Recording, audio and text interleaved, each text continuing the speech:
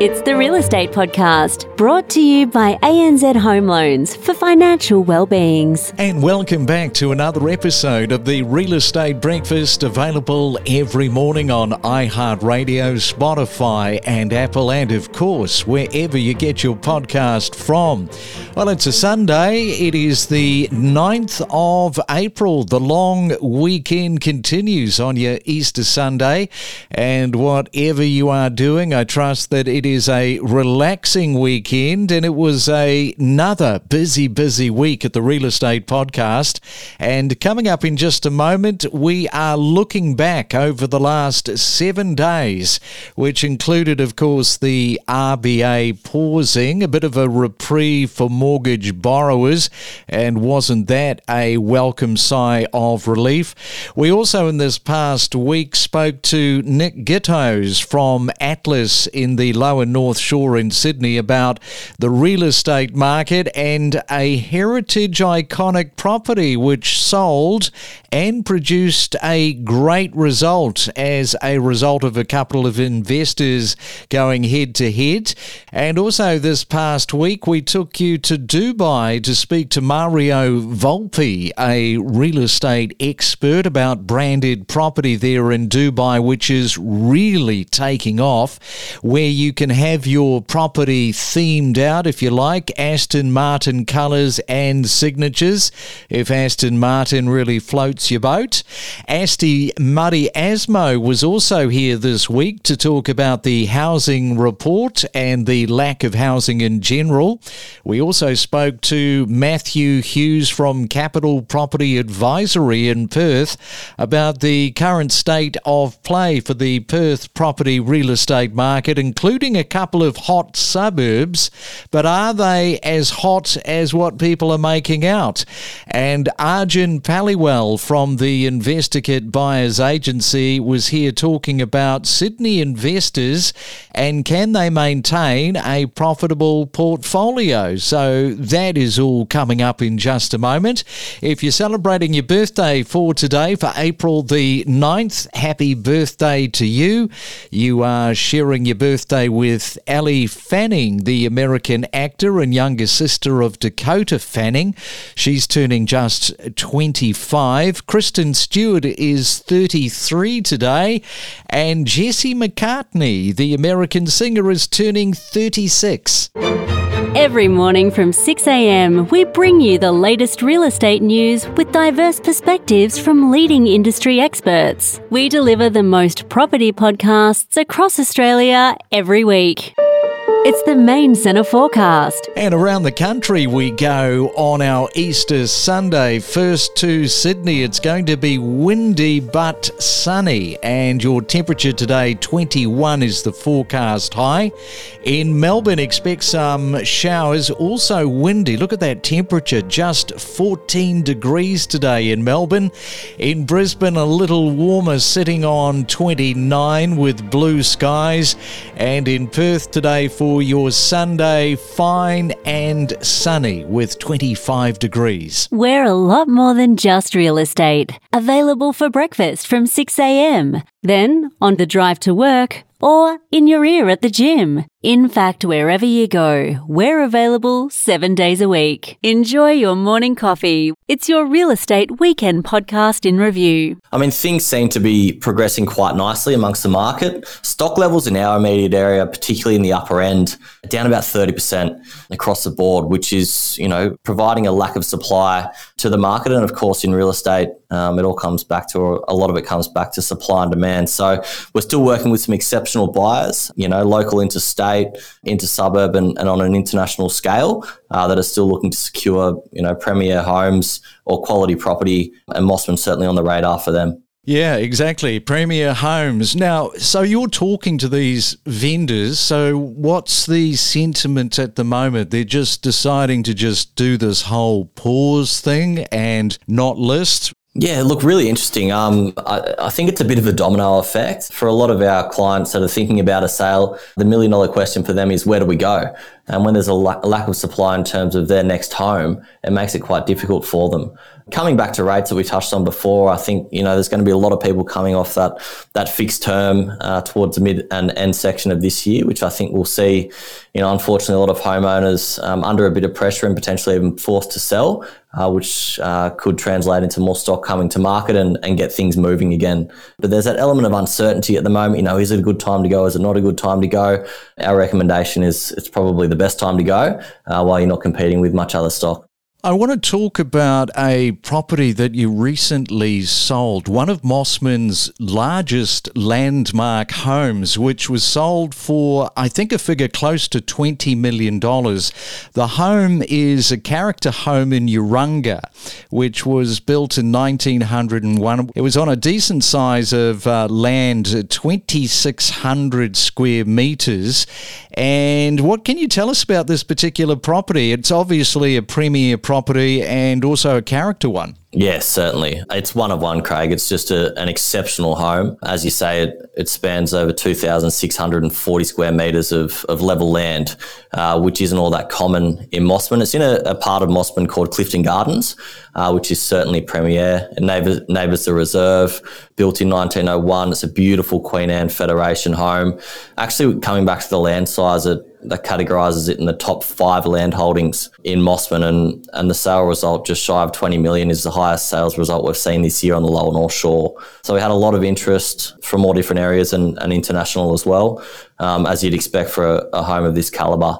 The current owners have been there for just over 32 years. They're only the 4th owners to have lived there and owned the home in its 120-year history. So it's certainly a special home and one that got a lot of attention when it came to market. Wow. And do you know what they paid for it? The last vendors paid for it back in the day? They did. Yeah. So when they bought it back in I think it was the early 90s, they paid just over 2.6. It's your real estate weekend podcast in review. If you've got plenty of money and you want to sort of brag, I guess, it's not bad having a brand to say, well, my second home is with such and such a brand. No, absolutely. And a lot of developers are doing that. They are linking in with, watchmakers, with fashion houses, with car manufacturers. I mean, the list goes on. And it's working. People associate, obviously, luxury with these brands, and it really helps to sell the inventory, especially, dare I say, when perhaps the developer is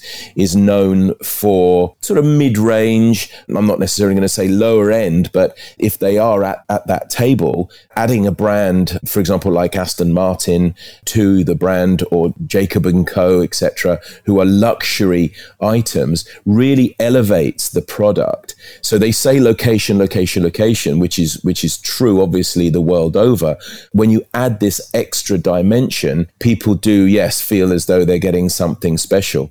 It's interesting because those conversations around the board table when they decide to go with a brand, I mean, it's very big, it's very bold, it's a lot of money that they're committing. And it's a little bit of a punt, although you wouldn't think so long as they get all their numbers right. Yes, it's going to cost a lot of money up front for that brand, but it's the waterfall effect that follows once you've made that initial commitment to a brand. Yeah, it is. And I think they do think very carefully about who they link up with. It starts, I think, at the beginning with who who's in your black book, as it were. I mean, one particular company that's linked in with Jacob & Co. I know that the family of the developing family and this gentleman, the owner of Jacob & Co., they're friends. So it starts off a little bit like that, and aligning themselves together pushes both companies forward. Perhaps in certain circumstances, one a little bit more than the other. But there's others, like I mentioned, Aston Martin. I mean, who wouldn't want to drive an Aston Martin car? So, well, James Bond does, obviously. So there you go. And when you align interior designs, you don't actually get a car or anything when you buy an apartment, but the interiors are styled towards these kind of brands, people then just gravitate to it. I don't think it's necessarily something that happens or is replicated the world over, but it seems to work in Dubai, maybe because we have a diversification of nationalities, and therefore it only takes a few from each nationality to come together and then then, the building is sold out. But it works here, not necessarily everywhere else. It's your Real Estate Weekend podcast in review. And Anthony, this is the 11th rate rise announcement this afternoon, which of course started back in May of last year. So tell us what the RBA's decision has been. I think you can feel the sigh of relief from the East Coast to the West Coast with that announcement. There's been a lot of stress and strain on mortgage holders since May of 2022. And I think this is more of a reprise, more of a pause than anything else. But with those recent inflationary numbers, the RBA has decided to give everyone a little bit of relief this month. We deliver the most property podcasts across Australia every week. I know that you really delved quite deeply into this. And what are some of those key challenges that we need to tackle? So one of the main challenges is the fact that Australia is such a decentralized government system. And what that means is that you might have, different parties that are in your local government, that in your state government, and in your federal.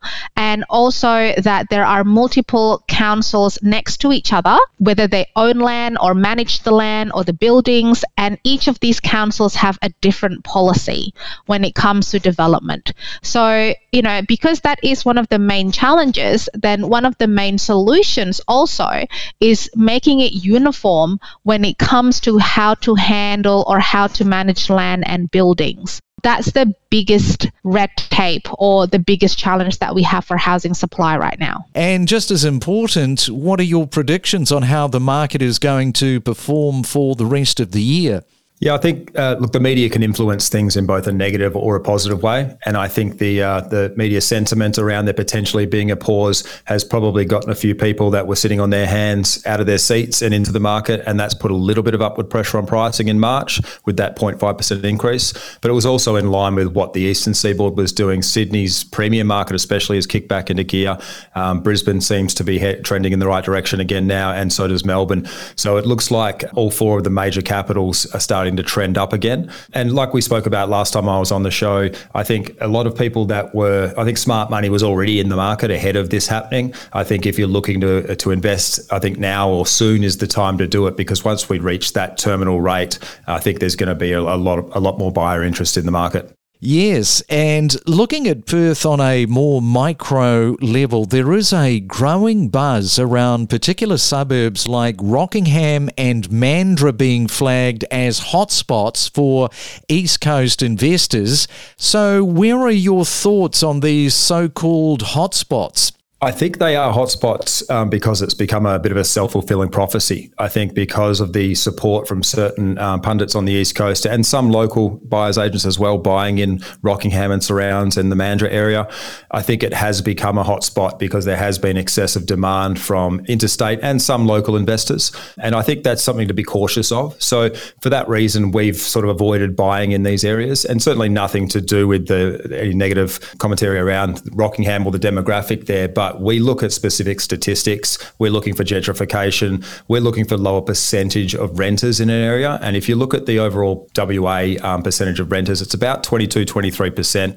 And then an area like Rockingham at the last census, which was a little while ago now, was 37%. So already well above that median, and it's trending higher. So for us, that transient demand that we've got there at the moment, that is not always there, presents an element of more downside risk in our view. So we're just cautious of the fact that we don't want to be left holding the bag when we have a good few years, and then when the market softens, these areas tend to soften more because that demand does depart the market. What we tend to look for in a suburb for investment grade purchase is we're looking for a higher demand from owner occupiers and families, and all the typical capital growth drivers that demographic desires. What in particular is high demand public schools, and that's something that's missing from areas like Rockingham and surrounds. It's your Real Estate Weekend podcast in review. And Arjun, maintaining that smoothly functioning portfolio is a top priority for an investor. Unfortunately, not everyone has the luxury of a seamless experience, if we can put it that way. So can you shed some light on the underlying causes of this challenge? Yeah, the key thing here is that everyone's investing in property for the idea of growth and then as well as multiple layers and streams of cash flow. Now, what tends to happen is that the growth is something that happens over a long-term period, and same with cash flow as rents rise. But then they can be met with things like repairs, maintenance, issues, vacancy, and all of a sudden that long-term starts to feel so far away that people get restless, and whether that's their personal finances that change or whether they need to sell properties and they end up selling too early, these are some of the things that clog up a portfolio and don't allow it to grow to the heights it could. And just having a look at repairs and maintenance, especially when you have a number of properties, I mean, it's a key part in all of the strategy within this, isn't it? Yeah, repairs and maintenance are an interesting one because one should always buffer for it. However, what I end up doing is finding a rule that ends up being something that helps me in my mindset for it, but also something that's a little bit far-fetched and unlikely to happen, so it makes me feel very conservative. And I call it the 1% rule. I tell myself, if I had a portfolio growing 5% per annum, and this is some very, average compound growth, by the way, because averages can reach 7 and 8 sometimes. But if it was going 5% per annum and I say took away 1% and made it 4%, would I still invest in property? And most would still say, well, yeah, sure, because it's 4% of $1 million home or a $500K home, and then that would benefit your portfolio, Arjun, so why not do that? And that's why I look at it going, well, what if you took 1% away from your repairs and assume that 1% happened in repairs and maintenance every year? Now, does it look scary? Well, it doesn't, but at the same time it does, because 1% is not a small number. However, it just gives that investor a peace of mind with a mindset like that. Yeah, and some people actually might say, why only 1% and not more? Well, it's a good question. So if we look at 1%, call it a $500,000 home, that's $5,000. Now, a $5,000 budget every year for repairs is a large budget. I'd be a little bit annoyed if my properties all across my portfolio cost me $5,000 every year. But that's a special mindset to have. Now, when that $2,000 aircon happens, you're not stressing about it. You're not worried about it. You've already had that mindset that fixes in 1% each year, and you just go, hey, it's part of business because I'd still have extreme comfort in my long-term goals if my portfolio achieved 4% compounding instead of 5%. And so this is why it helps investors carry on, not sweat the small stuff, and actually hold their portfolio long-term versus thinking it's an underperforming property and judging it too early in their journey. We connect you to the best real estate information across Australia. The Real Estate Podcast.